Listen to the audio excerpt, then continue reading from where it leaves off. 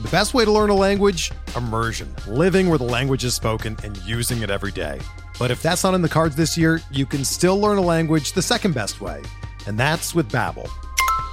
Be a better you in 2024 with Babbel, the science-backed language learning app that actually works. Don't pay hundreds of dollars for private tutors or waste hours on apps that don't really help you speak the language. Babbel's quick 10-minute lessons are handcrafted by over 200 language experts and help you start speaking a new language in as little as 3 weeks. Babbel's designed by real people for real conversations, and their tips and tools are approachable, accessible, rooted in real-life situations, and delivered with conversation-based teaching, so you're ready to practice what you've learned in the real world. Here's a special limited-time deal for our listeners.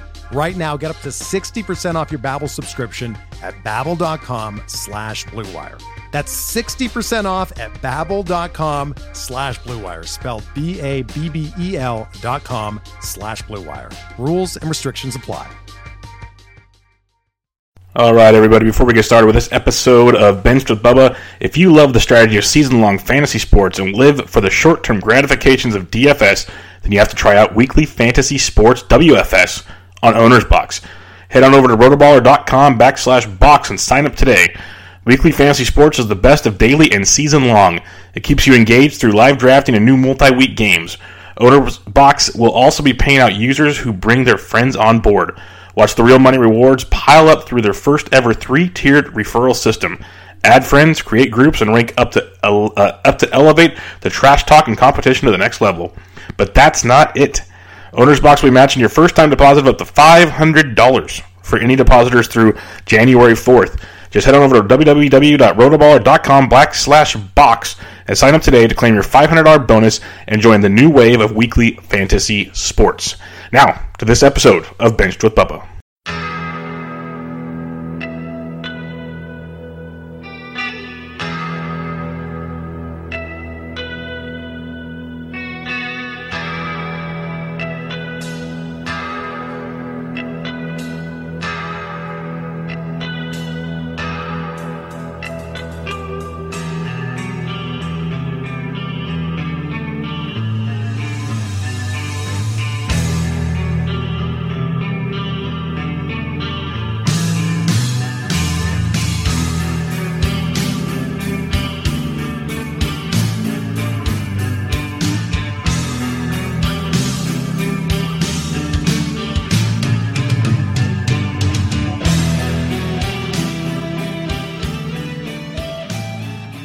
And welcome back, everybody, to another episode of Bubba and the Bat Flip, episode 74.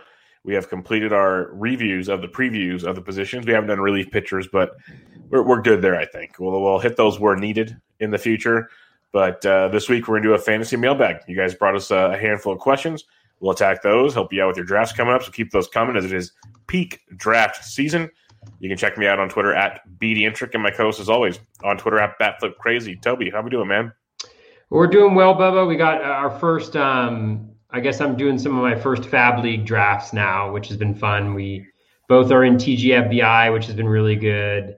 It's been good in the sense that, like, it's happening and we love TGFBI, but I'm still in round, like, 22, I think, something like that after 8 days of drafting or so. So going a little bit slowly, but it's been fun. It's been interesting. I think it's the worst team that I've drafted probably in a couple years.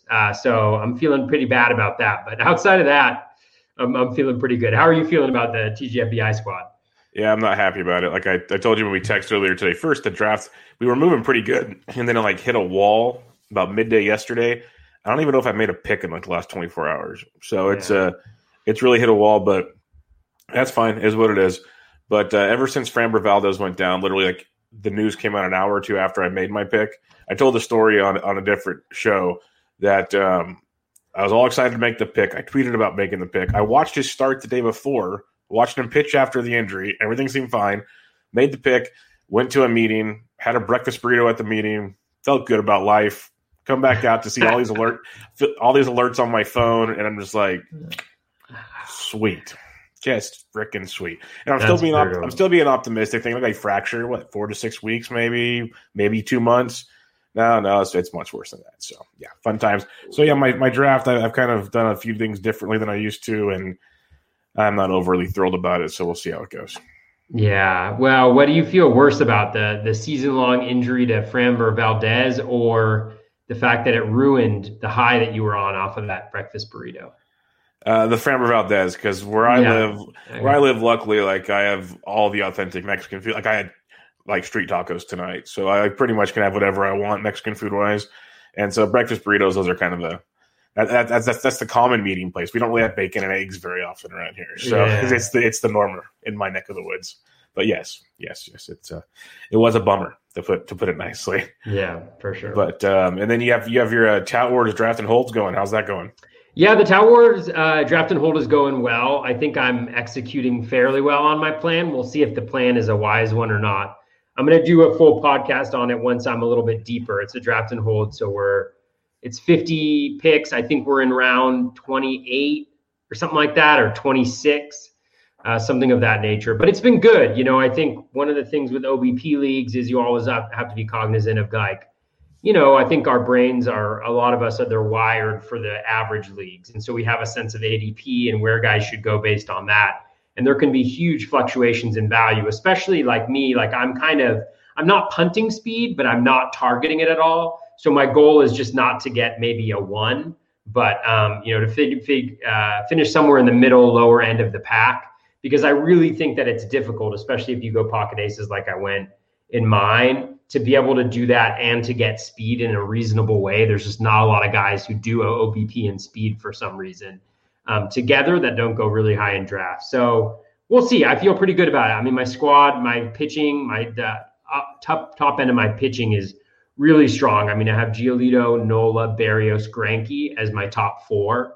And then I feel like the lowest OBP I have of any guy in my lineup is probably like 325 to 330 with some guys that are well above that. So I'm hopeful, but we'll see. A lot will depend on whether I can, avoid injuries and, depth and all of that stuff that happens in the back end of these draft and holds. But it's been a lot of fun. It's been a really good experience. It's a cool tweak. Lots of cool tweak that for the draft and holds on this one, you get to do like OBP wise instead of average. So that's definitely a different tweak from all the ones you're doing before. Oh, so yeah, that's pretty totally. Cool. Totally. And it's good practice for Barf, which is happening indeed this Saturday. This weekend. Yeah, Saturday. The only difference is quality starts. Yeah. So that'll be, and 1 catch or 2 util move, which as a catcher connoisseur, I am outraged about this change to our beautiful game. Doesn't that like ruin JT's like a value to you? No, I'm just kidding. We've talked about that before. I haven't run it through the auction calculator yet. It's gonna skew things. It's gonna be sad. I'm gonna be like, forget JT Realmuto. Who is this overrated guy that people actually spend 3rd round draft picks on? Yep, no doubt about it. But it'll be fun. It'll be fun to chat it up with the guys on Saturday. Do that draft and put that one in the book, because it seems like every day it's a new draft getting put on the calendar. So it's getting busy. Busy month of March coming up here. So it'll be fun. It'll be lots of fun. But we're here to help the listeners with their drafts coming up. And we have some listener questions for everybody. And we'll kick it off with Dave Petroziello. Our buddy has a question. There are 2 players he likes that you have platoon concerns about: Jared Walsh and Austin Riley. Even though Walsh is a good good small sample against lefties, I guess they have to play the ghost of Albert Pujols against him. And then he's heard rumblings of Jake Lamb playing over Austin Riley. So we'll go one at a time here. What are your thoughts on Jared Walsh playing time concerns? Does it bug you enough to probably pass him or move him down in drafts for you? Yeah, I mean, I think definitely. I think the thing with Walsh is it is a small sample that we're dealing with. And I think the cost is just, there's a variety of different factors that go into it, right? It's number one, there's the platoon concerns. And so that's one thing that you have to be cognizant of. And then you have to factor in, okay, what percentage chance is that happens? And then you think about the fact that we're dealing with a small sample of success that kind of came out of nowhere. And obviously there are some things to really like: the super low strikeout rate, although the walk rate isn't great, the tremendous power. But how many times have we seen that or something similar from a guy and then they just disappear, right? So you have small sample, you have platoon possibility as well. And then you have draft cost. Like it's not one of these situations where Austin Riley's in a similar position. I don't know how concerned I am about, Jake Lamb in that instance. Maybe it ends up being an issue, but for both of them, it's kind of like, who are you going up against? With Riley, you're at third base and there's not that great alternatives later on in drafts. Like I like some of the guys like Brian Anderson and, way after that, Evan Longoria, maybe a little bit, but there's not a lot of third basemen to go from. Whereas with Walsh, first base is so deep. I mean, you're taking Walsh ahead of established guys like Yuli Gurriel, like Carlos Santana, other kind of phenoms like, Nate, or maybe phenoms like Nate Lowe, and Joey Votto. And there's all these first basemen that the position is so deep. You're kind of there's some opportunity cost there, I think, in taking a first baseman, especially one that has those concerns. With Riley, I think the Braves want to give him a shot and they want him to be able to do that. One of the things I was initially on Riley pretty good just because of the drop in the strikeout rate, the contact rate surged. But then I think it was Todd Zola maybe, or Jeff Zimmerman did an analysis where they were kind of looking at his exit velocity and where it was actually going. And it was actually a lot of his exit velocity increase was on ground balls. And lower launch angle hits. His exit velocity, I think, on line drives and fly balls actually decreased last year. So there's a clear switch that he made, and I'm just not sure that we're going to get the same power and production that maybe we're anticipating. But again, he's young. Development curve isn't linear, so he could definitely have a breakout. He's in a good Braves lineup, but he's also going to be hitting very late in that lineup because he's one of the few questionable bats in it. So that's a very long answer to the question of I'm not really targeting either one of those guys at this point because of kind of the opportunity cost, the platoon, all of those different factors that go into it. I'd rather take Riley in that spot than Walsh just because we have a little bit more track record. We have a better lineup, that type of stuff. So that's where I'm kind of at on it. How about you? That was a great breakdown of Jared Walsh. But we'll get to Austin Riley too. But yeah. Well, I talked about Austin Riley there, didn't I? I know. I asked to do Jared Walsh first. We'll do Austin Riley. Oh, next, dude, you know me. I just go crazy. Art, thank you for the shout out on the hat. My 7-year-old asked me to wear this today. I was going to go hatless today. But. Toby basically hit on all of it right there. That I'm not worried about the playing time either because it's more the draft price than anything for me. Jared Walsh, even the projections don't believe what we saw last year. There's going to be some definite regression in play. The power might be there with the OBP skills, the lack of swing and miss.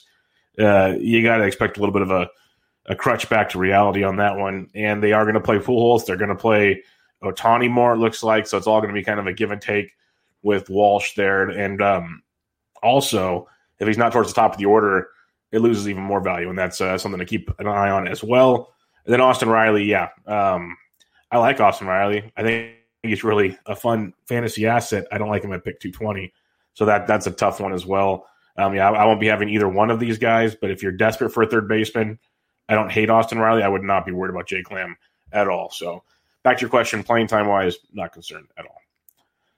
All righty, the next question at SMMS79 asks, in shallow leagues with daily changes, is either version of Ohtani, starting pitcher only, hitter only, worth a ticket? So it's a daily league change where you get Ohtani. So first off, starting pitcher only or hitter only, which of the two would you prefer? If it's a daily league, starting pitcher, hitter only, though. They're not the same position. There's two separate Ohtanis. Yeah. I would probably go with – I'm kind of somebody who likes to go after the known. And so I would probably be interested in the hitter. Mm-hmm. I just think that with the pitcher, you could get nothing.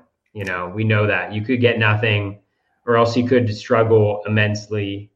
So I would go with the hitter because we know that when he plays and when he hits, he's really good. And so at least you get value there. And he's a very good hitter. I mean, if you extrapolate out, and to 600 plate appearance, because he's not getting close to that, you have a top bat because of the speed, because of the power, and the lineup that he's in. So I would go with the hitter if I had to choose. How about you? Yeah, 100% with you on that one. The pitcher, he's fun. Everyone's watching the fastball and everything, but Show me him doing that 6 innings plus 5 every 5 days, because I haven't seen it in a while. I just haven't. I think if he has any little concern, they can just say, you know what, we're going to put it on hold and hit again, because he's hitting just fine. He even hit last year when he couldn't throw, and he's a beast when he does that. So give me the hitter all day long.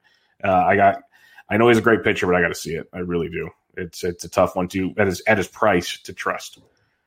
So. At Breaking Ben _T, Ben Tid asks, if you're trying to do this is a good one. If you're trying to do pocket aces, who's the cutoff for where you abandon it and go starter to hitter instead of starter? So is this the Benjamin Tid who's in one of my main events? Yes, this is asking me a question Tid. About Mr. when Tid I'm going to draft guys and when I'm not. Yeah. That's the guy. Yep. No, I'm just kidding, Ben. For me, I think there's a sweet spot for the pocket aces this year, because I think what's happening, and I'm seeing it in earlier draft boards, is that, speed is getting pushed up. Obviously, starting pitching is getting pushed up. We all know that, but people are really honing in on that speed, and it's getting pushed up, I think, even more so offensively with guys in drafts. And that's what happened to me in my current TGFBI. I don't like doing pocket aces when I draft like a DeGrom or a Cole or maybe even a Bieber, just because I think that the guys who get there, I think the last guy that I'm like super interested in getting it with pocket aces is probably Woodruff, like if he's my second guy in pocket aces. But again, it's going to change depending on like what happens in spring. But I think it's really challenging to go pocket aces. What happened to me in TGFBI is I went pocket aces, and I wasn't planning to do it. I had DeGrom, and then Buehler fell, and so I took Buehler. So I kind of went off my initial plan. And I think what was problematic about that is that all the speed guys were gone, essentially. I mean, I could have pushed up some guys, and I think, thinking about it again, maybe I would have. But, I ended up going with Eloy. And then you get back to 4 to 5, and all of the good speed average guys are gone. So you end up taking like a Baez or a Hira or something like that. And then you're just like, oh man, I don't have speed, and these guys don't help me that much in batting average. So now I'm really relying on a couple pieces to help me out later on in drafts. And if you miss those, which I happen to do, you kind of get you're in a tough place. So I think there's kind of a sweet spot. Even drafting at the turn, I think, is a little bit dangerous at this point, because I think all that speed is going to be gone at that point in time. And so you'll be left with 2 good hitters, but I think you'll have a hard time building out your speed if you do that. So I've got to think about it a little bit more. But I think Woodruff is kind of my cutoff a little bit. Woodruff Castillo maybe is kind of my cutoff for where I would probably, not be interested in the starting pitchers that are going after that. I just haven't been able to embrace Scherzer or Gallen or any of those guys. Yeah, Woodruff's a good cutoff point. It feels like you might not go pitcher, but you might go pitcher, batter, pitcher, or something like that. It still works out because you can Woodruff late round 2, early round 3, depending on your draft. You can pull that one off.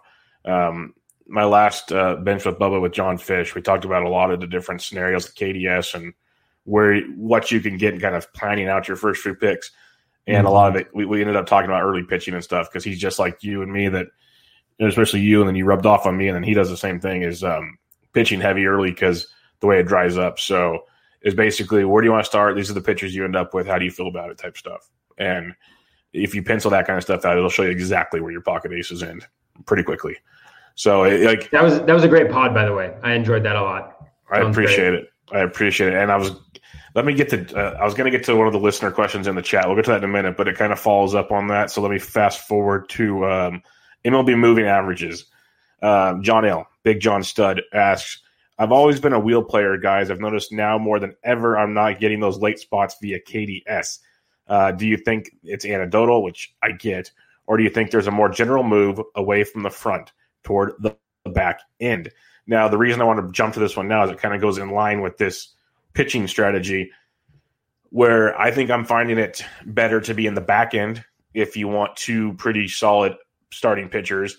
It feels like if you're in the front end, you kind of either have to take one of the big dogs or get a bat and then hope you get 2 more pitchers later in rounds 2 and 3. What are you seeing when you're looking at KDS? And this will kind of go with, I think, the question for John here. Yeah, I think it's a really, really tough question. I've had a hard time answering it because, I know what my KDS preference is, and that's like, I want to draft early on in the draft because I want one of I want DeGrom or Cole, generally speaking. And so that has generally been my approach, but I struggle a lot with it because it's like you want those two guys and you want to be aggressive. So I want some of those top picks. At the same time, it's like if that's who you want, and let's say you get 4, 5, 6, and then chances are they might not be there for you, right? And then you could grab a hitter, and I think you could get a decent pitcher in the second round, but then you're waiting and you're hoping that one of those guys that you like falls, right? That a Woodruff or a Castillo makes it to you. And then it's like, okay, well, you could go with Bieber, and Bieber, I would have no problem with him at all. I'm a little just leery right now because of COVID. I want to see him throw a little bit. I want to get some velocity readings, just make sure everything looks good, just because we've seen the Moncadas and the Meadows and the guys who never really recovered from that, or it took them a longer time. And, we know that there can be long-term impact. And so I just want to make sure that I see kind of that happening, and then I'll maybe be a little bit more comfortable being in that space. So for me, it's kind of like I want to be early or I want to be late, but I don't want to be at the end of that. And I think what I'm noticing for John's question is, I think initially when we were drafting, people liked the wheel, the back end.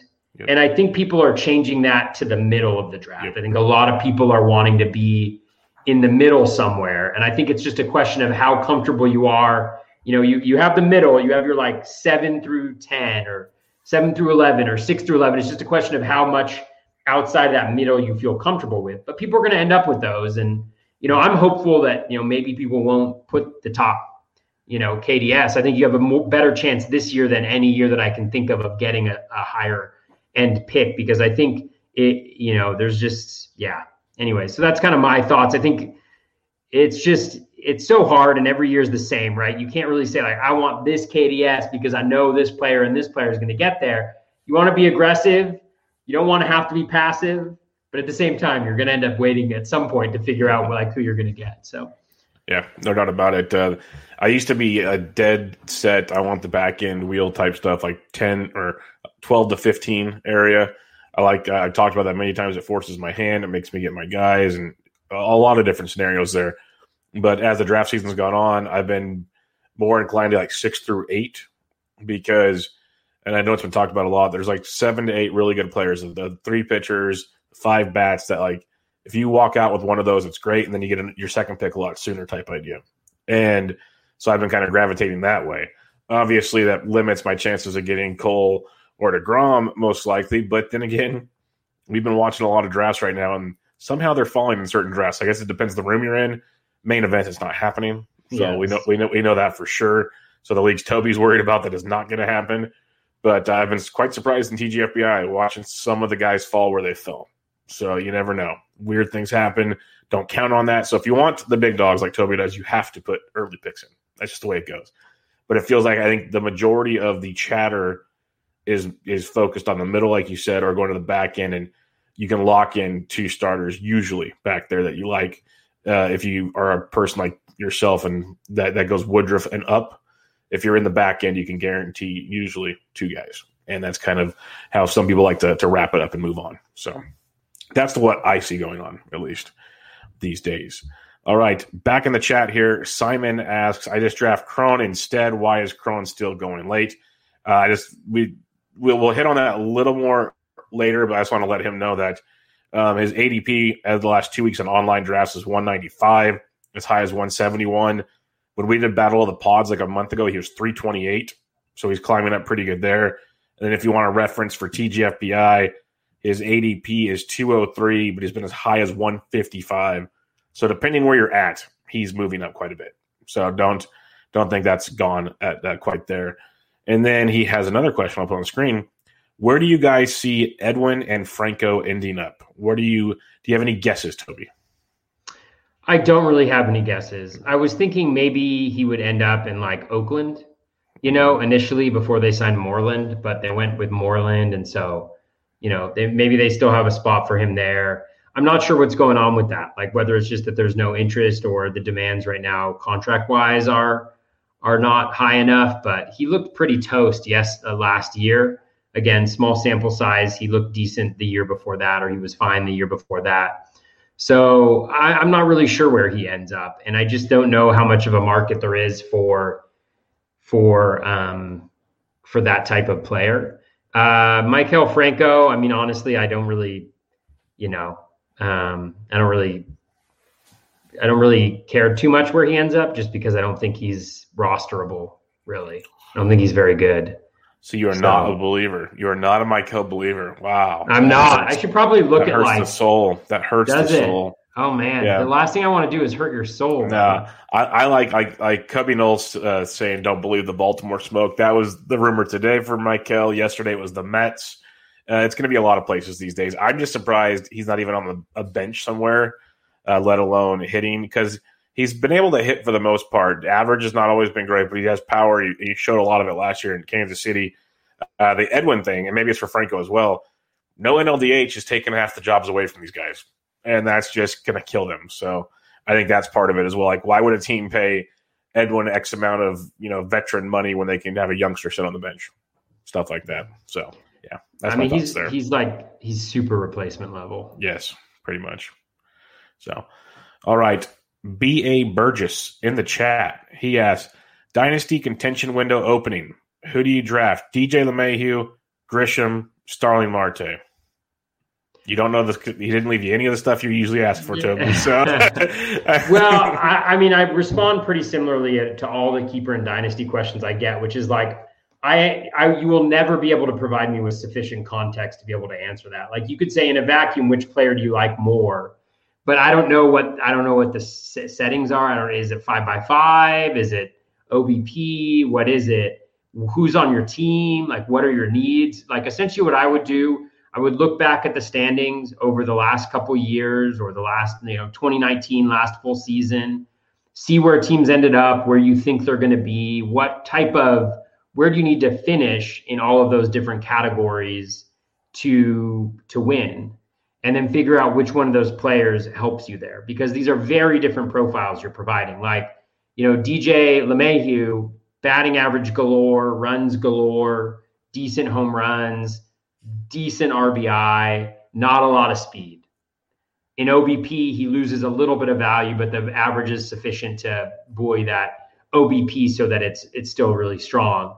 Grisham, total OBP league play, right? I mean, he can be really good in average, but you're not going to bank on that. Yes, he's got speed, so he's kind of more power speed.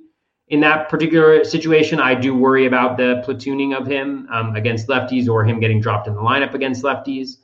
But, oh well. And then Starling Marte is speed, batting average, power, 5-category contributor. I mean, of all those players, the one I like the most is Marte. But again, it's got to be the player. If it's your contention window, you got to know, what you need to be successful, what your team needs to be to contend and to win, and which one of those players in their profiles best fits what you need. And it's also like they don't even play the same position. So I don't know how much outfield depth you have. I don't know if you need a second baseman or a third baseman or a first baseman. So DJ LeMahieu not only improves your team overall, but also addresses a positional need. Those are just the kind of things that I would think through it. And hopefully that's helpful for kind of broader folks, instead of just answering like a specific question about one person's dynasty league. Those are some of the things that go through my mind when I'm thinking about it. Yeah, there's always a lot that goes through Toby's mind, but he's very, very accurate there on that thought, because it's true. Right. It's true, because you have OBP. What is it? If I just have to pick one guy, I'd probably go Starling Marte, but he might not be relevant to you. So it's tough. Toby said he likes Marte. I'm a Marte believer. I still get blown away that he falls in drafts. I don't understand the hate for Starling Marte. Cody Mack asked a question, and it's a little different than the norm, but he said you didn't have to answer on the pod, but I'm going to ask you anyways. Oh, God. Cody, you're brutal. You're going after my soul. Liverpool's 6-game losing streak at home would equate to a 26-game home losing streak in MLB. Is this one of the worst losing streaks in pro sports history? Also, is there a correlation between this streak and Toby's increased s'mores consumption? What portions are you most comfortable assuming? Okay, we'll go there. So we'll stick to the losing streak, and does this relate to your s'mores? Yeah. So for those of you who don't know, I mean, if you listen to the pod, Cody asked me frequent Premier League questions. I'm a big Liverpool fan. Liverpool's actually my favorite team in all sports. In all of the sports that I follow, they're really the only team that I'm like. I've never gotten involved in EPL fantasy. I've always just stuck to I follow Liverpool and I watch every single game, even when they're on 6-game losing streaks and the game's on at 6 a.m. against Fulham, who they promptly lose to. I have never seen a team have such a collection of injuries, poor finishing, great finishing against them, and great, goalkeeping, great saves from no-name goalkeepers. Just every single thing that you can imagine has just just a total lack of creativity and good football from that team. And it's just been brutal to watch and just go from literally in first place, title contenders, and now we're probably not going to get top 4 unless we can really turn it around. So it's been a real struggle, Cody. I hope it gives you great pleasure that the one team that I still follow in all of sports and I care passionately about is devastating my soul right now. And to be honest with you, that is why I'm increasing my s'more consumption. No, I'm increasing my s'more consumption because we got a fire pit. We got a portable fire pit, which has been really nice. And so, on the weekend nights, we'll go out there, before the kids go to bed, we'll roast some marshmallows over a propane fire, which doesn't have quite the same marshmallow roasted calorie. It's kind of funny because it's normally, you find if you know s'mores, if you know marshmallow roasting, you go after the embers, right? Yes. You don't go after the flame, you go after the embers. There ain't no embers in a propane fire, right? So you're literally like, let me catch this on fire really gently. Blow it out real quick. let me catch this on fire just a little bit so that it stays golden, so that it stays brown. So that's kind of what we're doing, but it's been great. And the Girl Scout cookies, let me tell you something. The s'mores Girl Scout cookies are so underrated. I've gone my whole life living a lie. I've gone my whole life believing Thin Mints are the best. And then the Tagalongs or the peanut butter ones are the best. And then the Caramel Delights are the best. These are all the best. My whole life is a lie because the best Girl Scout cookie is the s'more cookies. It's not that they taste like s'mores. There's just something delicious. When you bite into them, there's graham cracker in the middle, but it's not regular graham cracker. This is Girl Scout cookie caliber graham cracker. You bite into it and it's chocolate on the outside, but there's a ribbon of white frosting and you're not sure what it is, but whatever it is adds something special. Tasty so goodness. I made a s'more that was 2 s'mores Girl Scout cookies on the outside, marshmallow on the inside with a Reese's peanut butter cup in the middle. Outstanding. And it was fantastic. It was absolutely superb. So Cody, yes, that got me through the weekend after losing to a team that's going to get relegated. It's entertaining to me watching your s'mores tweets because I don't remember the last time I actually brought a box of Girl Scout cookies home. It's been years. So I didn't even know s'mores existed. This caramel one, I don't know what you're talking about. Thin Mints, Tagalongs, the peanut butter, those are my go-to. So I guess I'm going to have to figure this out one way or another and reinvent the wheel here. But I think we talked about it before, and we don't need to go down a massive rabbit hole, but you did a lot of research on your s'mores. You decided you decided peanut butter cup was the best center, right? No. Actually, the best s'more I've ever had.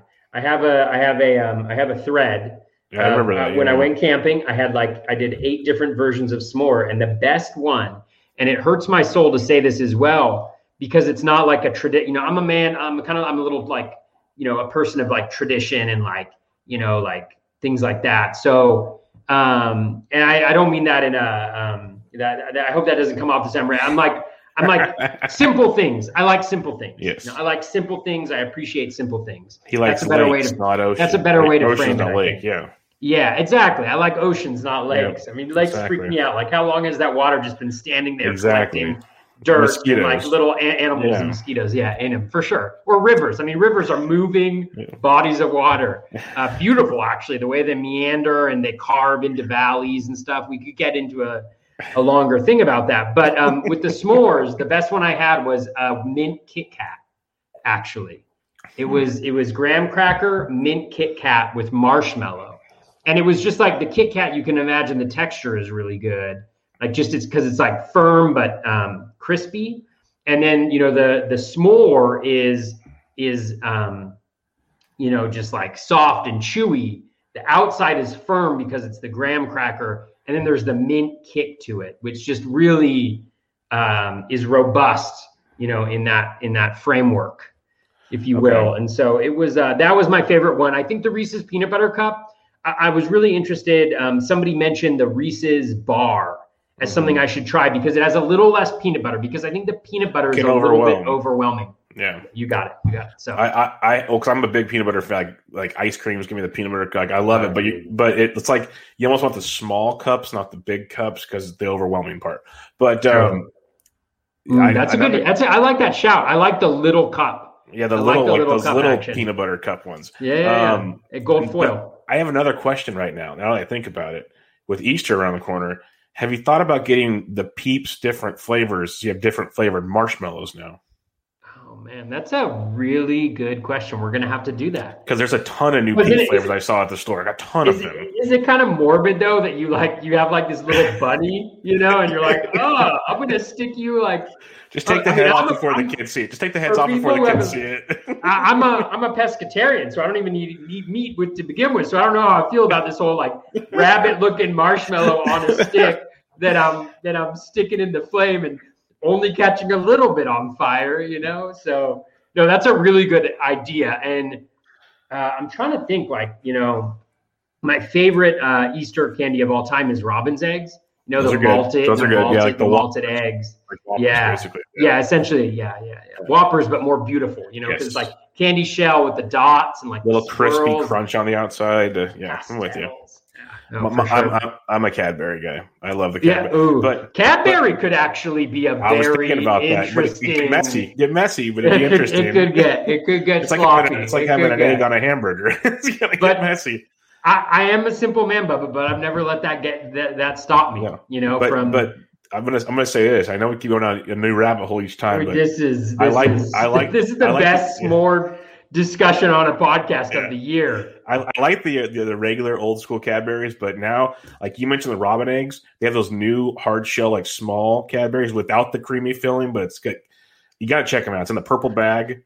They're like the little ones. Yeah, and they're like the circle of chocolate, super rich, and they're kind of conical in a little bit. Yeah. Totally. I'm a big fan of those. Yeah, totally. We actually we make these cookies, these like nest cookies for Easter, where it's like there's 3 of those in the middle, and I can't remember what it's like. Coconut and something else is like the nest, like the shape, and pretzels or something, like peanut butter pretzels or something like that. Yeah, so it's a good thing. I mean, we should start a dessert podcast, Bubba. Let's be honest with you.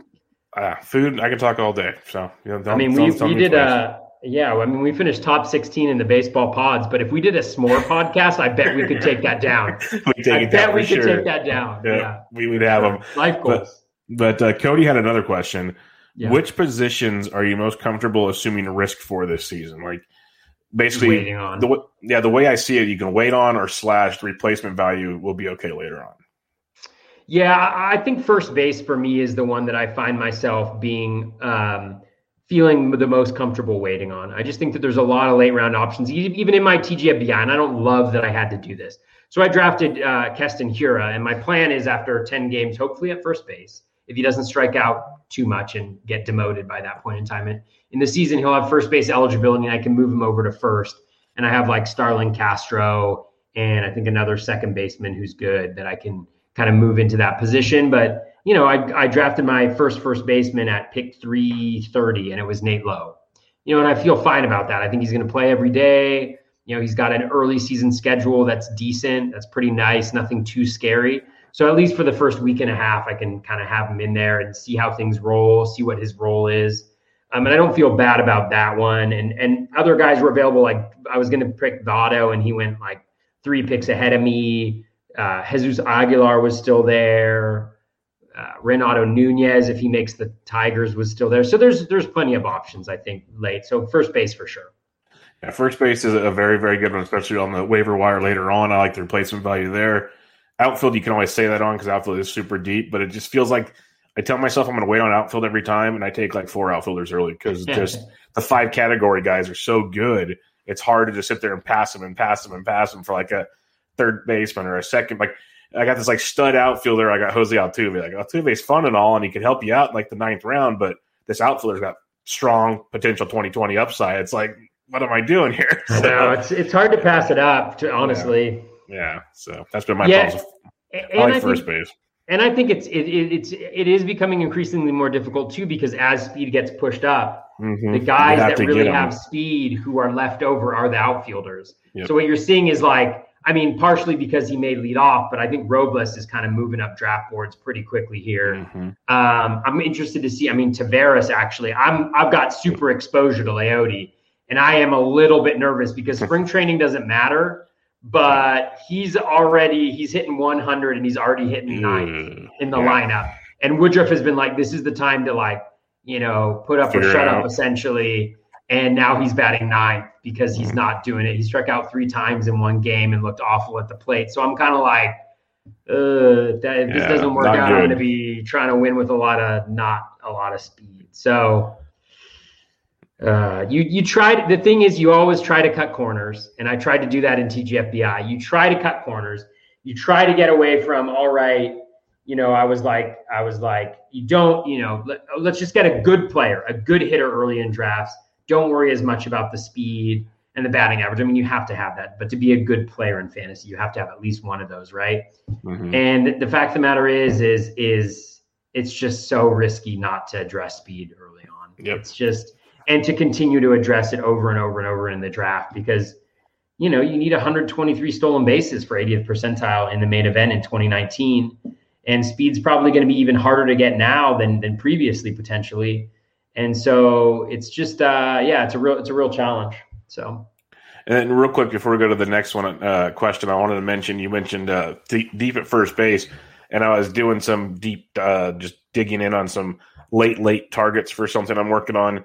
And I looked into Joey Votto because you mentioned him. And it's like it's not sexy. You're just waiting for him to retire. It's like he had a rough go a couple years ago, but last year we saw some of the old Joey back, and he's at 339. And like we always say, OBP is great, because he's like 350 and above year after year. He's over 400 for 4 straight years.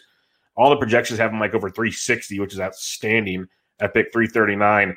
But every projection site has him at least 20 homers, close to 80 RBIs. Our 80 runs, 75 plus RBIs, like these numbers at pick 339, if he even comes close, say he hits 15 homers, it gets you a 340 OBP, and the numbers are so close at that point in the draft. It's pretty wild. He's actually sitting down there. It took me a second to look at it going, like I'm still cautious because of his age. I'm like waiting for the shoe to drop, but at pick 339, you drop him. Like he doesn't crush you at all. So it was just intriguing seeing that kind of player profile. Like there's a ton of outfielders I've looked at. If you're not worried about OBP, if you want just an average league, a ton of outfielders have a very similar profile, about 150 to 200 picks ahead of him. Yeah. So just keep that in mind when you're doing your drafts. You mentioned Joey Votto, so I wanted to at least throw that shout out there real quick. It was kind of you mentioned that he made changes to his swing to try to hit the ball harder, and you can see that his max exit velo was actually 3 miles per hour harder last year than in any previous season that they've collected StatCast data on. And you can see it, the barrel increase and all of that stuff. So there's seriously a change. I don't know if the average is going to be there like it has in the past, but like you mentioned in OBP leagues, I drafted him in tout, drafted hold. He's in my util. I have him. I have Josh Bell. I have Anthony Rizzo are my 3 first basemen that are in my starting lineup, because that's like just pretty much what my team is just like first baseman profiles essentially. But yeah, I mean, I think, and he's going to play, I think. So I feel pretty good. I am bummed out. I missed out on him on TGFBI. I think that would have been a real nice score for me that late in a draft. But kudos to whoever snagged him in front of me by a few picks. Yeah, I'm going to keep my eye on him for sure. Much more intriguing than I once thought. Joe G at Joe G414, he asked, 12-team, 6x6 roto, choose or coin flip. And he mentioned it's runs, home runs, RBIs, average, OPS, stolen base. So those are the 6. Basically, OPS thrown into the mix. So essentially counting home runs twice. Basically, that's why I kind of thought it was an interesting addition. I think a lot of people do that for 6x6, but I always find it interesting. Yeah, because it's like one component of OPS is obviously slugging, and so it's kind of another power metric that you're counting. Yeah. So which one of these two, Josh Bell or Paul Goldschmidt? In an OPS league, Goldschmidt for me. I mean, Goldschmidt is money in an OBP league, even more so than batting average, because with batting average, you're not worried he's going to be a sink in batting average, but he may not be the elite guy that he used to be. Whereas an OBP, I mean, his walk rate is like 14% or something like that. So he's phenomenal. I love Bell too. I think he's a great person in that spot. I just think that Goldie is much more consistent. If you were to go in and say, if you had to bet money on who's going to have a better line at the end of the season, you got to go Goldie. Now, I think Bell may at this point have a higher ceiling, which I think we saw a little bit of in 2019, in the first half of 2019. I don't know if Goldie still has that ceiling, but I think you would go with Goldie in that particular instance. Yep, totally agree. Carlos Correa or Marcus Semien? It's Semien for me. But Semien. What about, pretty easy. I mean, are we still talking about Carlos Correa? Isn't he replacement level at this point? Don't tell Vlad Sedler. I'm just kidding. I know. Vlad goes after JTR. I'll go after Correa. Although I will point out that Vlad and I agree on a lot of things. We always joke around about like how we disagree at the early on in drafts, but we're always kind of after similar players at the back end, and generally we finish pretty close to each other in the standings. So, and his last one, I'm thinking it's Pete Alonso or Eloy Jimenez. I'll take Eloy. What about you? Oh, Eloy for sure. Just assuming it's a batting average. Oh, this is the 6x6 OPS? Yeah. It's closer than I think. Who is it, Eloy or Alonso? Alonso, yeah. Yes. I would have to run that. I'd have to figure that out. I would go to the auction calculator, put in your league settings, and just see who.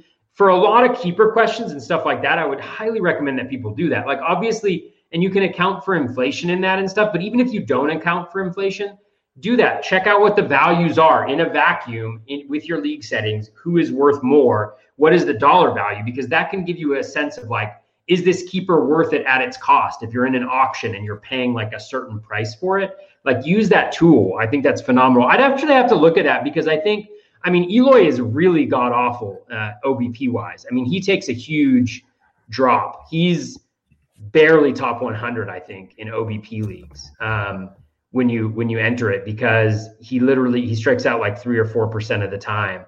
So his OBP is actually active. 332 OBP last year, 315 the year before. Projected for 335-ish. Like 296. He hit 287 the year before. Let me see what my special super duper handy Google sheet is telling me here. Eloy, okay, I totally lied. I have him as the 56th best player. And I know that what's his name is ahead of him. Alonso I have as the 29th best player. Now that's only an OBP. That's 5x5 OBP. So you obviously have average as something. So Eloy is going to help you a lot. So I still think Eloy probably carries the day. But I think Alonso, especially in OBP leagues, don't sleep on him because I think he's a phenomenal guy if you aren't targeting speed early on. Give me one more. I'm just clicking on this real quick.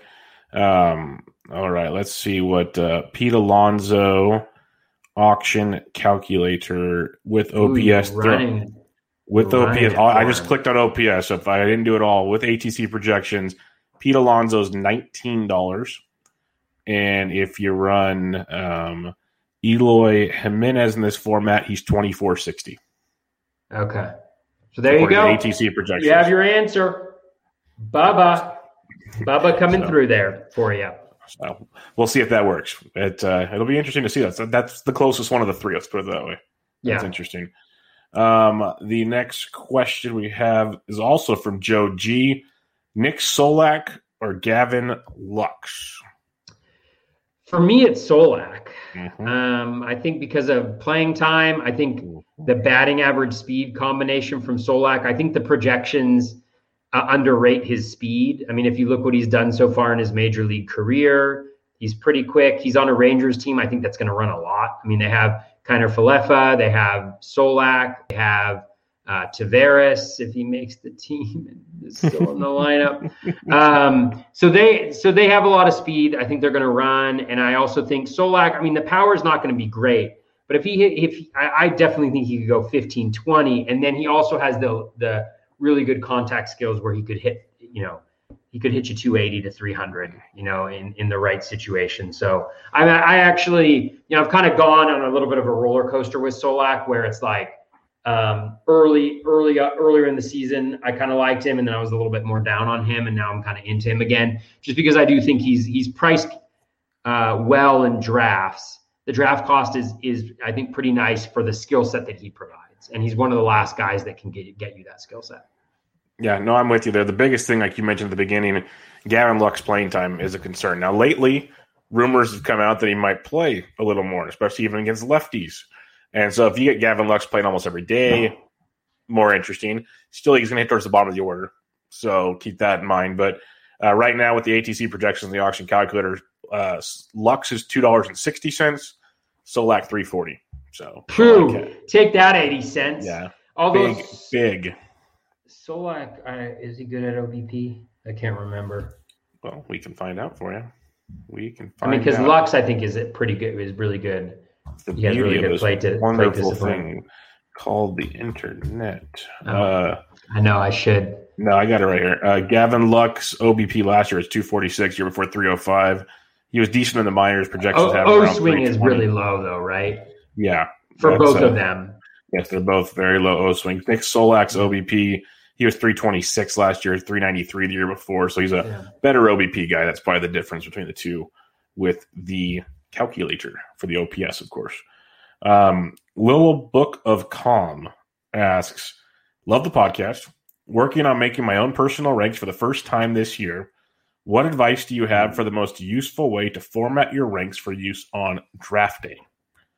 Well, I make my ranks and I just make them. And when it comes to draft day, I kind of just know the player pool and what I want to do for the draft. And I play with them so much, I really don't have an actual formula to how I use them on draft day. It's like, I know who I like here. It's just I look at them every day, multiple times a day. So it's just kind of where I am there.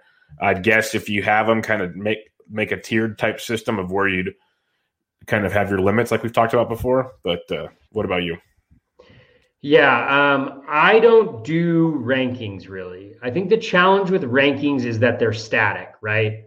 Mm-hmm. You create these rankings and they're there, but the moment you take your first player, you need those rankings to be dynamic because their value overall is fine. And I guess this is one of my critiques overall of kind of like quote unquote value drafting, or only thinking about that, like going just by your valuations even, is that yes, those should be accounted for within the process that you develop or the rankings or the valuations that you develop. They should take into consideration all those things. But at the same time, and again, depending on league context, and oftentimes I'm thinking through the lens of kind of like an overall competition in the NFBC, but like they really need to be dynamic because, the moment you take a player, the moment you start taking players, the value of the players later on in the draft change, for you, their value to you and your team change because you need more speed or you need less speed or you need this profile or you need that profile. And that's the thing about a team is it's a dynamic thing. Like we think about it as these static 14 players that we put into it. And I've never been able to articulate this well, so I'm probably going to do a bad job of it anyways. But we think about it as this static thing, but it's not. It's dynamic. Like the different decisions that you make and, whether it's injuries or matchups that you play and like the way that you move it around and the flexibility that it has, all those things are valuable. So not even from the standpoint of the stats that the player gives you, but like when you draft an early speed guy, let's say you draft like who's a guy that you could push up that's like a batting average speed guy, like whoever Whit it is. Merrifield. Whit Merrifield. Let's say you're like Whit Merrifield's going pick 42, and you're like, screw it, I'm going to take Whit Merrifield at 32, and you're like, my valuations say he's not worth that. They say that he's worth. He's the 43rd best player, or my rankings say that. Well, yeah, that may be the case. But also let's take into consideration that the fact that you make that pick changes who's available to you later on in your draft, changes who's available for you to attack value later on, or to just have the flexibility to take the guy you want, right? And not feel like you're being forced into taking a certain type of player, a certain player ahead of different players that maybe you wouldn't in another situation. And so I think that to me, or just for the sake of balance, right? Like to know that you have that anchor already in batting average and stolen bases for you. Like, I think there's tremendous value in doing that. That isn't captured in a ranking system or evaluation system, but in the flexibility that your team has, not only because of the batting average and stolen bases, but also because WIT is multi-position eligibility. And maybe you're like, I'll never use him in the outfield. I'm using him in the outfield in some of my teams just because later on I was like, damn, there's like really good second baseman and I'm just going to snag him and I'm just going to put him in the outfield and that's fine, So I just think that that's my major criticism of rankings in general, is that they aren't dynamic. And that, I think, is how we need to be thinking about the draft, as like your team is something dynamic that changes with every pick. Who fits and what their value is, I think changes based on, where you're kind of drafting them. So that's kind of my general philosophy and why I don't go by rankings. I do think that they're helpful to identify maybe differences between where the market values somebody and where you value them, to be able to attack that, most certainly. But again, not as the be all end all of when you should take a player in a draft. Yeah, no, they're just kind of points. That's what we say, and I emphasize a lot, just know the player pool, because you might have X amount of guys still ranked higher than someone, but this other position's dropping quick, or this stat category is dropping quick. So if you go off your rankings, you're going to get screwed. So got to be able to adjust. Our buddy David Mendelson, who we'll be talking to 2 nights from now, I believe. Thursday night. Yep, Thursday night. Oh, Thursday man. night. Battle Roy. Yep. Yeah. It's the first time we're tag teaming that show, and I'm undefeated, so I'm planning on leaving. Bubba are you 2-0 or 3-0? 2-0. Plan on being 3-0. You're already forecasting it. It's going to be 3-0. Bubba's 2-0. I'm 1-1. Mm-hmm. And we're going to face off in the game that they do. It's going to be heated. It is on. And you're super good at trivia. I've seen you in the trivia room before. And I would put the odds. I don't know betting odds at all, but I would put you as a heavy favorite in this. I just want to say, not to put too many expectations on your shoulders or anything like that. It depends on what the category is. I talked to Art and some other guys. I said, if you get too statistical, Toby's got the upper hand. If you keep it kind of blank and history, I didn't tell them what they're doing. I said, if you do, this is how if we keep it like blank and just old school history, I probably have the upper hand. So it depends on how you want to.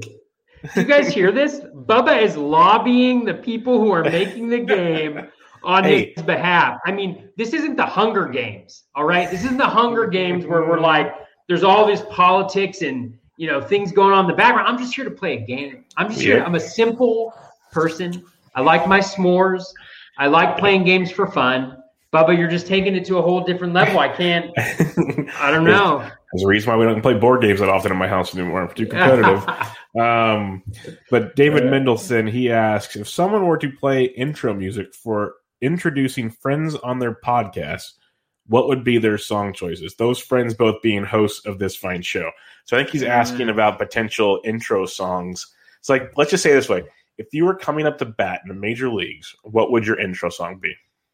Oh, I don't know. That's a really good question. Oh, you want to know what it would be? Know what it would be? It would be Mastermind by Deltron 3030. I don't know do you know that song at all? If I heard it, maybe the name does not ring a bell now. I'll bring it up on my phone and I'll play it into the speakers here. What would yours be?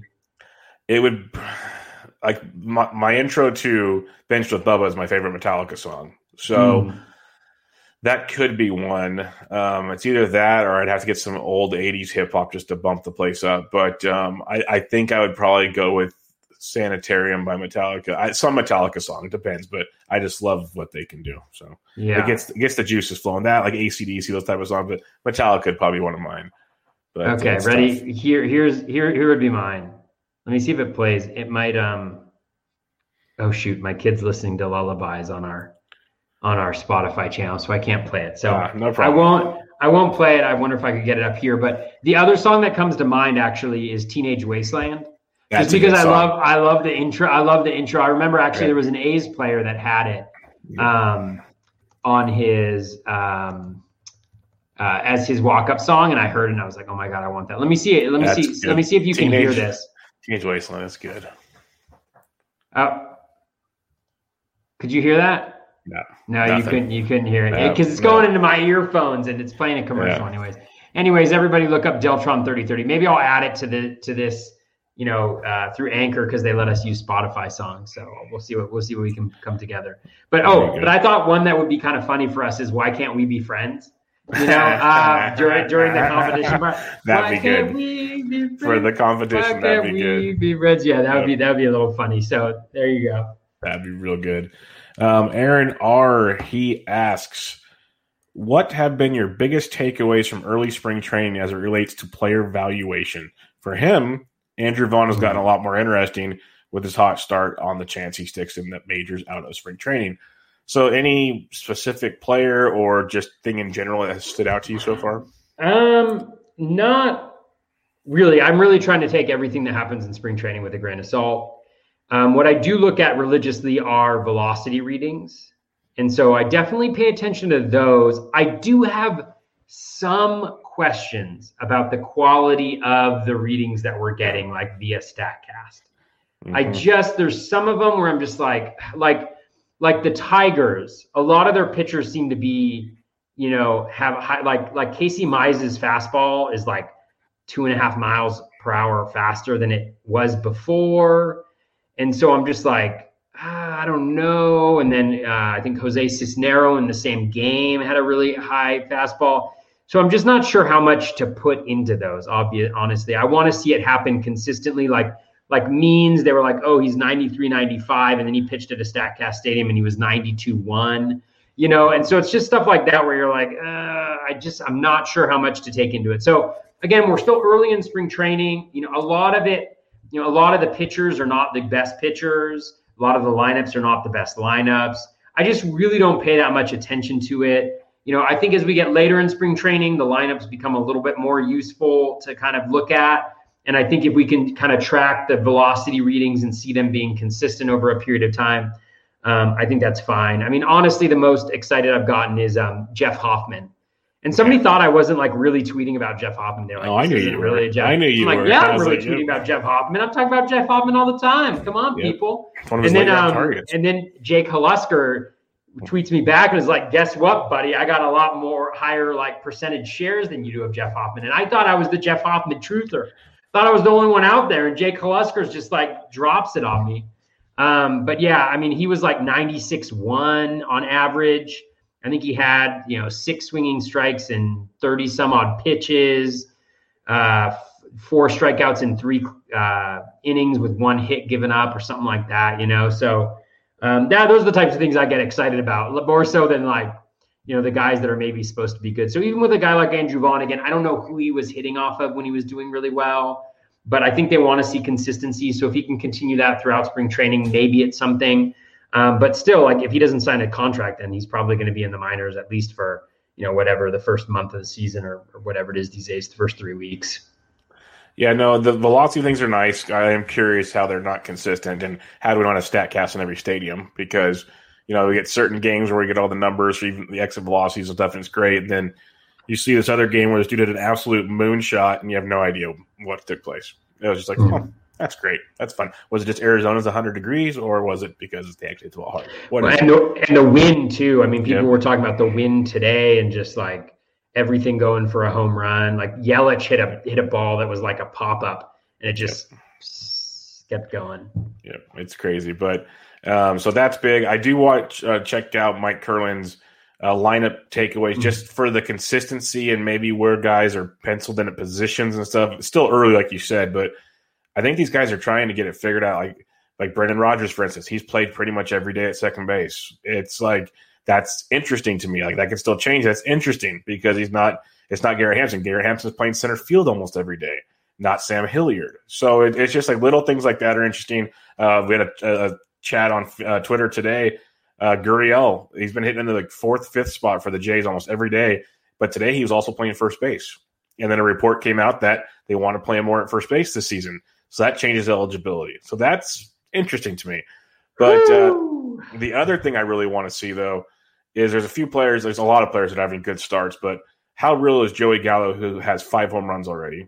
Like, I understand that's what he does, but is this like, are we getting more 2019 Joey Gallo? Or what are we getting here? So that's interesting. And one I'm buying back into because we talked about COVID, guys. Austin Meadows looks good again. He looks really good again. Like, he's striking out only a couple times. He's hitting for average. He's walking. He's hitting with power. That's one that means a lot to me. Like, seeing that kind of stuff. We talked about it like a month ago or so. Like, hey, we need to see certain guys. He looks good again. And I drafted him in a league. I'm moving him up things where I didn't have him before. That's a big one for me. Stuff like that. So, yeah, especially if he's hitting leadoff too. I mean, the RBI against lefties too. Thing. He's hitting against lefties also. Like, it's a big one. Yeah, I mean that's a really good example where it's more of a health. It's more kind of like, okay, show me that you look good again, because we knew something was off last year. I haven't paid that much attention to Moncada. I know he stole a base, which I think is really nice early on. I mean, actually, I think Jeff Zimmerman's done some research that actually shows that guys who steal bases in spring training, it's either guys who steal bases in spring training or teams that steal bases in spring training. It's actually not a great indicator, but I think a decent indicator of what they'll do during that season. Yeah, he's mentioned he feels a lot better. And like another takeaway, if you wish, for these early lineups, they've had him and Lubob at the top and Adam Eaton at the bottom in like every game. So that's interesting. Lubob in the 2-hole. That's a lot of plate appearances with the god awful average he's going to. Yeah, that's why. I'm just kidding. I get it. I don't think he should be hitting up there either. But as long as Moncada's up there, we can live with that. So that was my concern. Keep Moncada up there. Well, and the challenge with Lubob too is, I mean, he had that injury that a lot of people point to, and they're like, so I haven't been able to go after him. But God, if he's hitting high in that lineup, I mean, it could be really, really good, So it's changing my thoughts on some things. No, more to monitor. No. John Glesser asks us, can long-term freeze? So it's okay. So what he's doing, he can long-term freeze these players that you can keep them for 3 years at escalating costs of $5, $10, and $15. So each year they go up $5. 3 players in my league. Off this bunch, and you don't know the conditions of the league, Toby. Right. Which 3 would you choose? The catcher, Will Smith, Tommy Edman, Lux, Biggio, Gurriel, Lourdes, Ohtani the hitter, Ohtani the pitcher, Giolito, or Meadows. So you get to keep 3 of that long list. I'll start with Giolito. Yeah, that stood out like a sore thumb. Give me Giolito. Meadows, if he's healthy. It all depends, though. What's their prices? I mean, Meadows, I think, is consistently really good. Yeah, it's like if it's OBP or batting average, has a huge impact. I mean, Biggio and OBP is a totally different story than how much these guys cost right now. Lourdes and a batting average versus Lourdes and an OBP is a totally different thing. So I think, assuming it's a batting average league, because that's what people predominantly do, I'd probably say Giolito, Meadows. Who are the other guys? And Gurriel? Will Smith, Edman, Lux, Biggio, Gurriel, Ohtani. Yeah, Ohtani hitter, Ohtani pitcher, interesting, but man, there's just so many question marks with him. Yeah, and is it a daily for Ohtani? Yeah. I would go with Meadows, Gurriel, and Giolito, just assuming it's a batting average league. I'm with you. And like I said, another big factor is how much do they cost right now? So we know what the increase in rates are. How much money does your league have? I mean, these are the things is that's like who's supposed to be in the pool? Is it a super deep keeper league or dynasty league where there's not going to be very many good guys in the pool, or are there a lot of good players, right? Because that a lot depends. Because sometimes what you can actually do is you can keep the guy, you can keep a guy and then just draft the other guy in the draft, exactly. Things like that. Like you have an early pick. Yeah, go ahead and go get him for a lot cheaper without the penalty. So yeah, exactly. So keep the dollar Gavin Lux maybe, and then get Giolito without the $5 penalty or something. There you go. Yeah. So there's a lot of factors in this, and again, when you provide the keeper, never to criticize, because feel free to ask us any question anytime, but it's always really, really helpful to provide as much context as possible, because really all of these keeper and dynasty league decisions they aren't vacuums, and there's so much context that impacts player value and strategy and things like that it's just really hard to answer them, even if we are given a full context, because there's so many league dynamics that you just can't explain in written word. All right. I think you know this individual, one Scott Genstead. He asks, That's a hard one. Yeah, he asks if you had to pick one for each, who rises the most and who falls the most from their recent ADP in the main event drafts, non-injured players. I'll start it off for you. We'll start with first who rises, and then we'll do falls second. So who rises the most? We kind of spitballed some earlier that really intrigued me, but I guess if I'm going to go who's the farthest down with the most rise potential, because Kroenke is going to keep rising. We talked about that. I think, and I mentioned him a second ago with the spring training, Brendan Rodgers is penciled in at second base. He's going to climb up draft boards, really, really climb up draft boards. If you look at where he's at right now, Brendan Rodgers, just over the last 2 weeks, he's picked 346, as high as 290. I see him, if he's starting at second base, he's going to drop potentially 100 to 150 spots in my mind. Like Nick Madrigal's 205. He's going to go ahead of Nick Madrigal to me. So, and then you start getting into the top 15 or so second basemen. That gets interesting if Brendan Rodgers plays every day. He's homered a couple times already. At quick glance, quick thoughts, Brendan Rodgers is the one that stands out to me with the most potential climb to gain this draft season. What about you?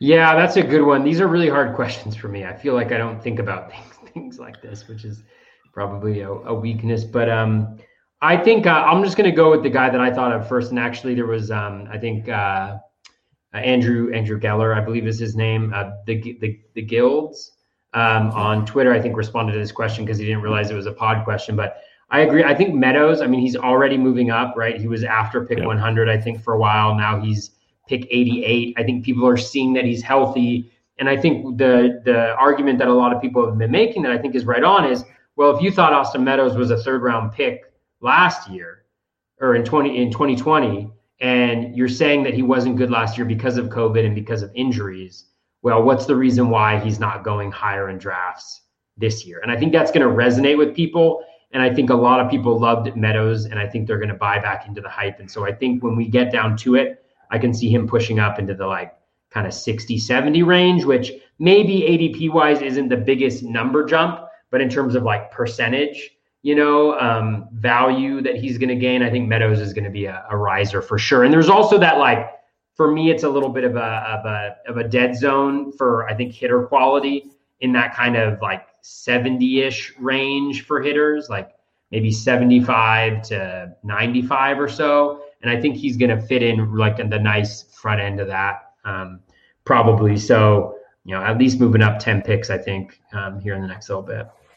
Yeah, no, I like that one a lot. The other one we talked about earlier, which should keep climbing, especially if the Nats lead him off, is Victor Robles. He's going to fly up that draft board too. Yeah. So, fallers, I struggle with fallers all the time because I don't know why. I just don't think of it in that a negative connotation, but I guess it's good to know going into a draft. Can I wait a little longer? You're a positive person, Bubba. You have a really hard time focusing on the negative. I do. I'm a really hard guy to focus on the negative, but I think one guy I could see falling. There's a few. The more I keep sliding through this stuff, but outside of guys that Alex Colomé is not the closer anymore, so that kind of happens. But I think Dom Smith falls. He's going to keep falling because he was so hyped up after the season ended because of the way he played. But now it's realization sitting in. Okay, potential platoon. At worst, potential late inning defensive replacement. So there's probably an at bat every other game or something disappearing. There's a lot of little moving pieces with Dom Smith that aren't as juicy as they once were. So I could see him falling quite a bit. It's tough. There's a handful of others you can kind of poke and prod at, but I'll go Dom Smith as my faller. Yeah, that's it. That's a good one, and I think a well-deserved faller. If we're being honest. Yes, I haven't even thought about drafting him yet. I know, man. This is a tough one. I mean, I do think.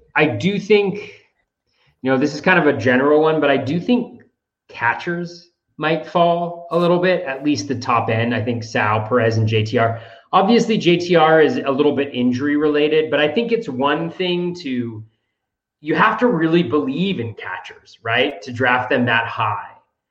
And so I think it's one thing to draft them JTR. And obviously with the injury, I think it's partially injury related. So it's not really answering Scott's question, but I just think that it's going to be, I think that when the going gets tough, when the money gets larger, when we're looking at main events and things like that, I just am not sure if people are going to feel comfortable grabbing him in that area, in the third round, So I think he may drop a little bit and maybe further than people think. And I think Sal Perez, I think we're already seeing that happen with Sal, where he was going around pick 75, pick 80. And I think, he's been available a lot later in drafts so far. So that's one. And then one guy who just always seems like a faller, like even the last couple of years, is Anthony Rizzo. Anthony Rizzo, it just seems like nobody really likes Anthony Rizzo. Like, everything's good about it. Like, everything's fine. It's not like he's super old or, you're worried about anything, like the skills deteriorated that much. Like, there's actually reasons to like him, but he just seems like a guy who just exists. And at some point in draft, people are like, Anthony Rizzo's available here, so I think I'm going to snag him. And I think it might just be because, there's like this dynamic where you're like, after Goldie goes, you're like, I might as well just wait on first baseman until much later. And then maybe you're like, your interest is piqued maybe by a Rizzo or a Josh Bell. But outside of those guys, you're just like, I'll just pick Carlos Santana or Yuli Gurriel or, whoever it is later on in draft. So maybe that's the reason why he falls. But I can already see it happening a little bit. I think his ADP is like 118 or 114 over the last little bit, where he was in the 90s before. And I can see that continuing to happen. So those are some guys that kind of jump out. But again, I'm probably not Bubba's much better at this piece of it than I am in terms of just like monitoring ADP and knowing who's following and the trend. So I'd listen to him and not me. The catcher one's interesting. I think Will Smith also, with all the Austin Barnes talk, Smith's going to keep falling. I think it's a serious concern too. So. I would not pick Will Smith for sure. I haven't drafted him at all. And again, I mean, the skills are out of this world. Yep. I mean, they're absolutely fantastic, but we're talking about probably, maybe like 150 to 200 plate appearance difference, an entire 2020 season difference between him and, JTR if he's healthy, and Sal Perez, who are the two guys that are going ahead of them. And even like Yasmani Grandal too, right? Because the White Sox now, without EE there, they can put him at DH, or put him at first base and Abreu at they can mix and move around a little bit. So, yep, will be quite interesting. Steven Yeomans asks, how much would you be willing to pay in a 15-team mixed roto auction for Ohtani, $260 budget, daily lineups, 14 hitters, 9 pitchers? You get to use him as a hitter and a pitcher, basically over $40, since you can play him at starting pitcher, say Monday, and DH Tuesday to Sunday. So it's daily leagues. Oh, man. He counts as both. How much would you pay for him? Because that's an interesting question. But, again, I'm concerned about the pitching part. I just really am. I wouldn't sell out for it. Yeah, I wouldn't even know where to start in terms of creating a valuation for that. And the calculator won't help with this because they have them separate. I know. So I can't help you. What do you say, 15-team league, though? Yeah, 15-team, $260 budget. Like, basically, he says over $40. You'd have to think about it. He's basically 2 players in one. Yeah. Yeah, I think he'd probably got to be in the 50, I don't really do auctions either. But like, so if you look at like, say, AL Labor, I think like Bieber and Cole, I think were for like 38, 39 or something like that. So say $40 there. That was AL only. So, well, I can do the auction calculator for all pitchers. I'm looking at it here. I wish I could. Well, let me just see. Like DeGrom's $40. DeGrom's 40-80 and just a standard 5x5 roto with $260 budget. So over 40, you got to go 50 or 60 almost. I really don't know. I don't want to give you one because I don't feel comfortable enough like with knowing what the auction value for him would be. But so what I would do is essentially, so he's currently projected by ATC for 444 plate appearances with a 261 batting average, 19 home runs, 13 stolen bases, 60 runs, 62 RBI. So essentially you're going to be able to, in a daily league, probably, get up to 650 plate appearances from that particular spot in your lineup. So take like 200 plate appearances of maybe even more than 650, honestly, like in a daily league, if there's no like limits on how many times you can play a certain position, like you add like 200 plate appearances of, replacement level to him. So you're talking about a guy, let's just say for the sake of it, who's hitting like, 260 with 25 home runs, 85 runs, 85 RBI, and 15 stolen bases. And then on top of that, you potentially get, an ace starting, like a really good starting pitcher. So I don't know. It's so hard to calculate that, but hopefully this analysis, has been helpful. Well, I'd say this much. He asked if it was over $40. I'd say yes, for sure. It's over $40. Yeah. If DeGrom's 40-80, I'd say yes. I'm just trying to look through here because he's on these the auction calculator. He did not come up in pitching. I know it's really difficult actually in the auction calculator because he's also a DH. But when I look up the projections, I can't just look up ATC only, so I have to scroll through a bunch of different ones. That's what I'm trying to do, and it's being a bit of a hassle here. But I'm just trying to like spitball in my head if I could combine the two price tags, but it's being trickier. So yeah, I'm not gonna waste their time any longer. But I'd say yes, over $40 for sure. It's probably, if you're in a competitive league, I wouldn't be shocked if it creeps into the 60s, to be honest. So just be aware if you want them, it's going to get pricey. James at James_AG1 asks, player outside the top 50 with the best chance to return first round value next season. Outside the top 50 to return first round value. So top 15 value.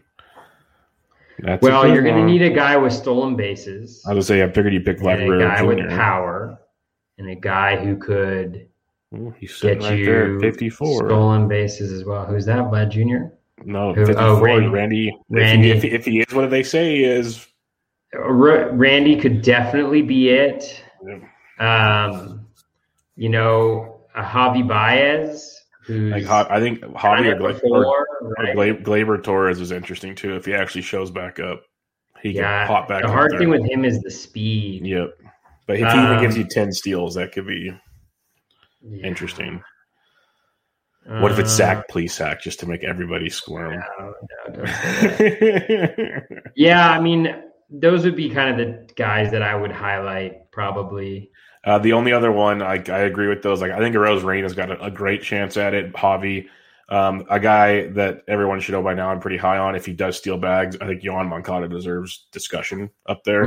Like he's a mini Joe Ram to me if he starts stealing bags. Like I think he's not as good as Joe Ram. I get that, but when it comes to the third base position, he's really darn good. So I find that to be interesting.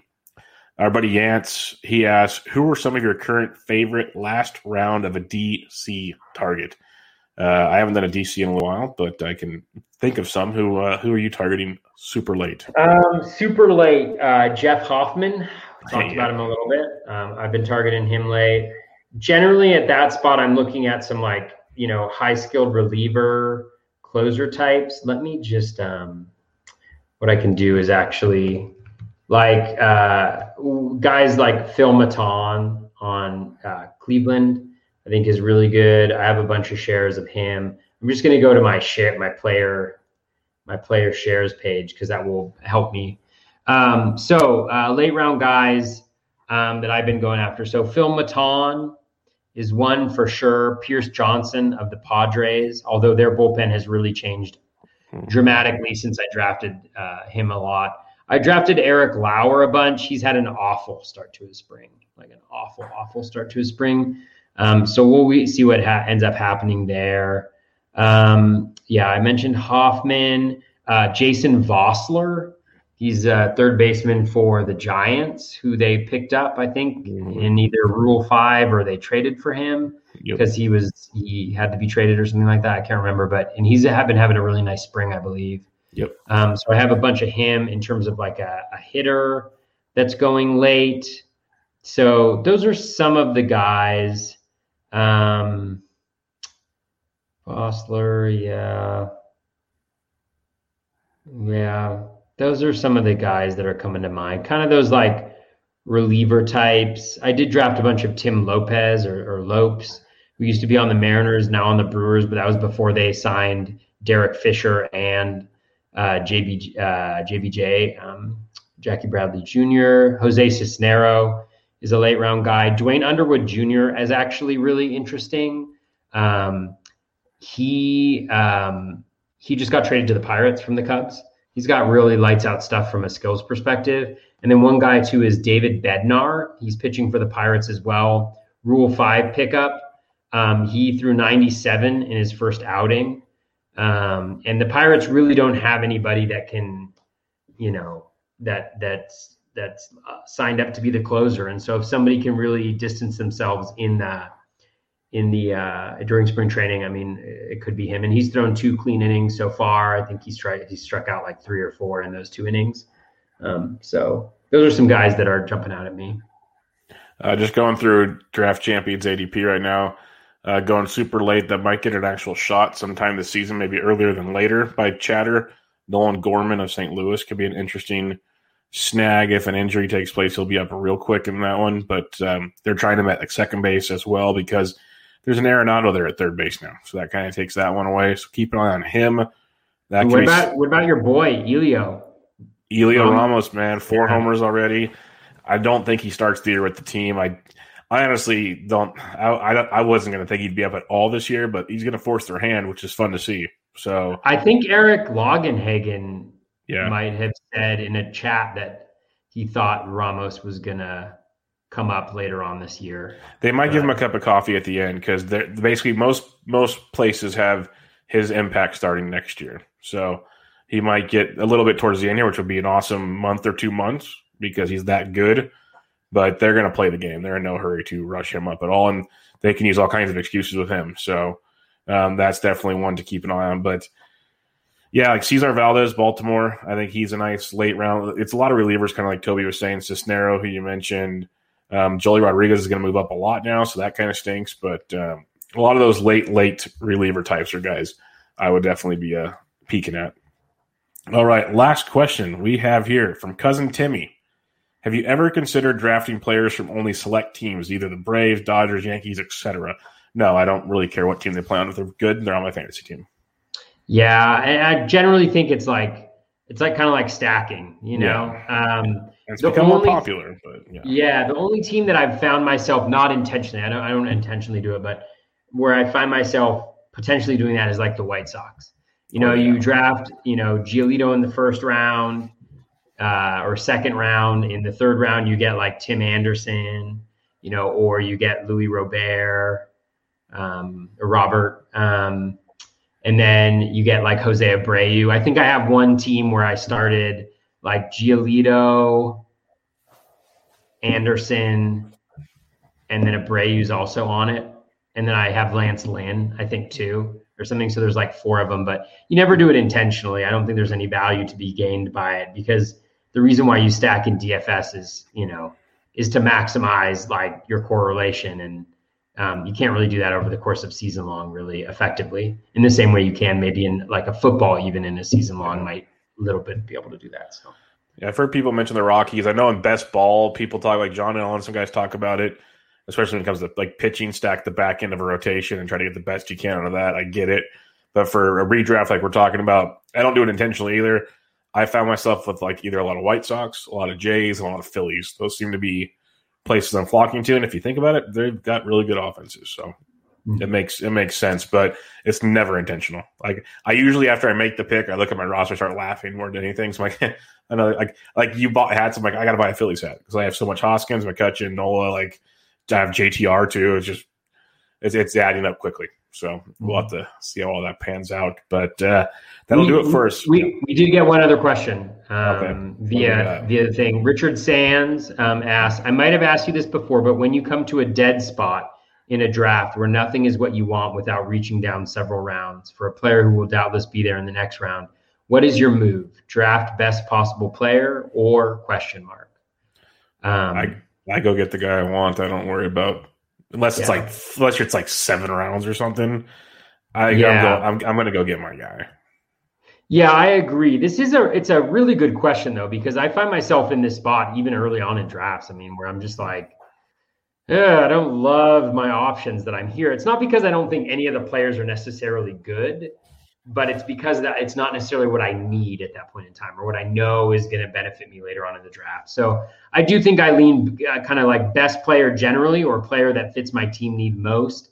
And I'm fine hopping up around. I mean, I think the thing is later on in drafts, if this happens, something that I like to talk about is just like, the difference as you get later on in drafts, right, between a guy who's going in round 20 and a guy who's going in round 25 is like, I don't know what it is. I should look it up, but it's like a couple dollars, right? It's like 3 home runs or 4 home runs or 2 stolen bases, right? It's a very narrow difference. And so, in those cases, just get the guys that you're going to feel really good about. And oftentimes what I'll think about is, in my head, I'm like, okay, my ideal picks in this scenario are this round, this person, this round, this person, this round, this person, this round, this person, because I really like the way that stacks up in terms of building my roster. Well, if the player that I want in that first round goes, then what I might do is say, okay, I'm going to bump this guy up so I get that roster construction that I wanted from those previous picks.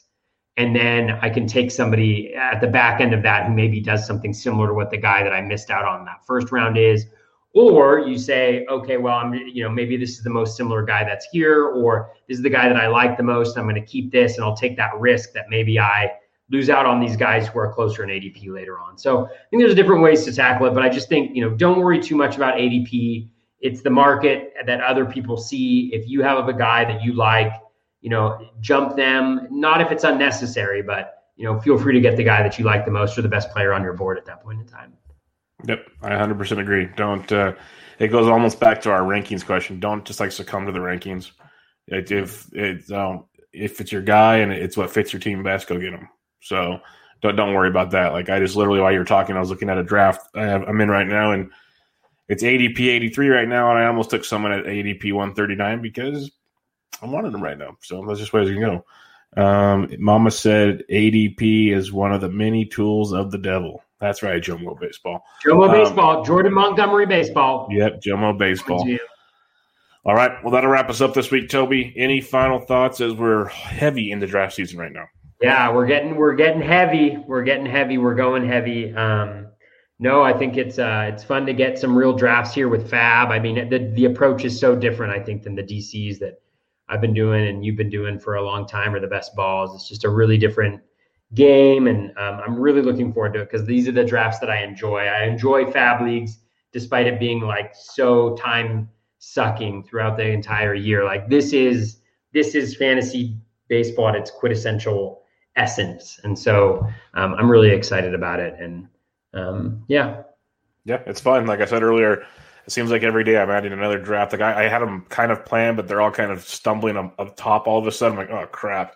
And there's 3 or 4 more I still got to book. So it's going to be a fun last 3 or 4 weeks here, about 3 weeks, I guess, before we start the season. But we got baseball, so I can't complain. It's going to be awesome. There's really nothing slowing things down unless something really catastrophic happens. But it's going to be fun. So we look forward to keep chatting it up, keep the questions coming. We'll get some bold predictions coming up here and some other fun things in the coming weeks for you. But we got the Barf Draft Saturday, so we'll talk about that next week as well. But until next time, check out Toby on Twitter at BatFlipCrazy. I'm on Twitter at BDintric, and this was Bubba and the Batflip, episode 74. Catch you guys later.